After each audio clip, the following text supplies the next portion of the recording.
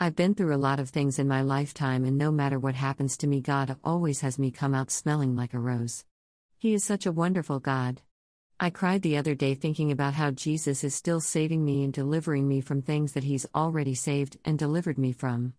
The Bible says that Jesus sits on the right hand of God praying for us. A lot of people don't know that. That means that when we get into trouble, He stops it from happening, or He lightens our load, so to speak. God is so good that He gives us things that we really don't even deserve. The Bible says it rains on the just and the unjust, which means that your enemies are going to get the nice cool rain as well. This is why Jesus tells us to pray for our enemies. Someone prayed for us.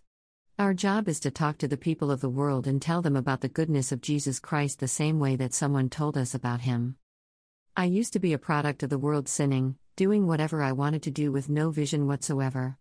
I was just stumbling through life, floating like a ghost through the atmosphere. No plans, nothing. And then came Jesus, who saved my soul. Knowing Him now is a life-changing experience. If you claim to be a Christian and nothing changed in your life, then you are only talking with your mouth but not loving Him with your heart.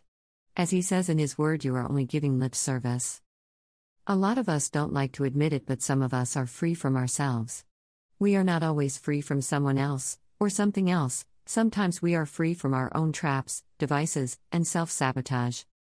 If you don't know Jesus, just tell Him this: Jesus, forgive me of my sins. I believe in You and I accept You as my Lord and Savior. I believe that You died on the cross just for me and rose 3 days later, just for me.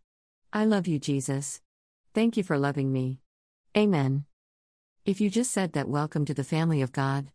Go find a Bible-believing, tongue-talking Holy Ghost church and learn of Him. Everything that you did before this moment, God has thrown it as far as the east is from the west. It is gone, let it go, and forgive yourself. And one thing, never let the devil bring it back to you. That's called condemnation. The devil condemns, but the Holy Spirit convicts. There is a difference. The Holy Spirit loves you and will help you because He is your teacher.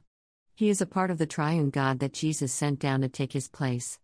You now have the power of God within you. You are the new ark, my friend. You are free. God bless you and keep you and make His face to shine upon you and give you His grace, give you His peace, and He will bless all those who put His name upon Israel. Which means those who are grafted in as well. Have a beautiful day, a beautiful week, a beautiful weekend, a beautiful household, a beautiful family, and a beautiful life, because you are now a child of the Most High God.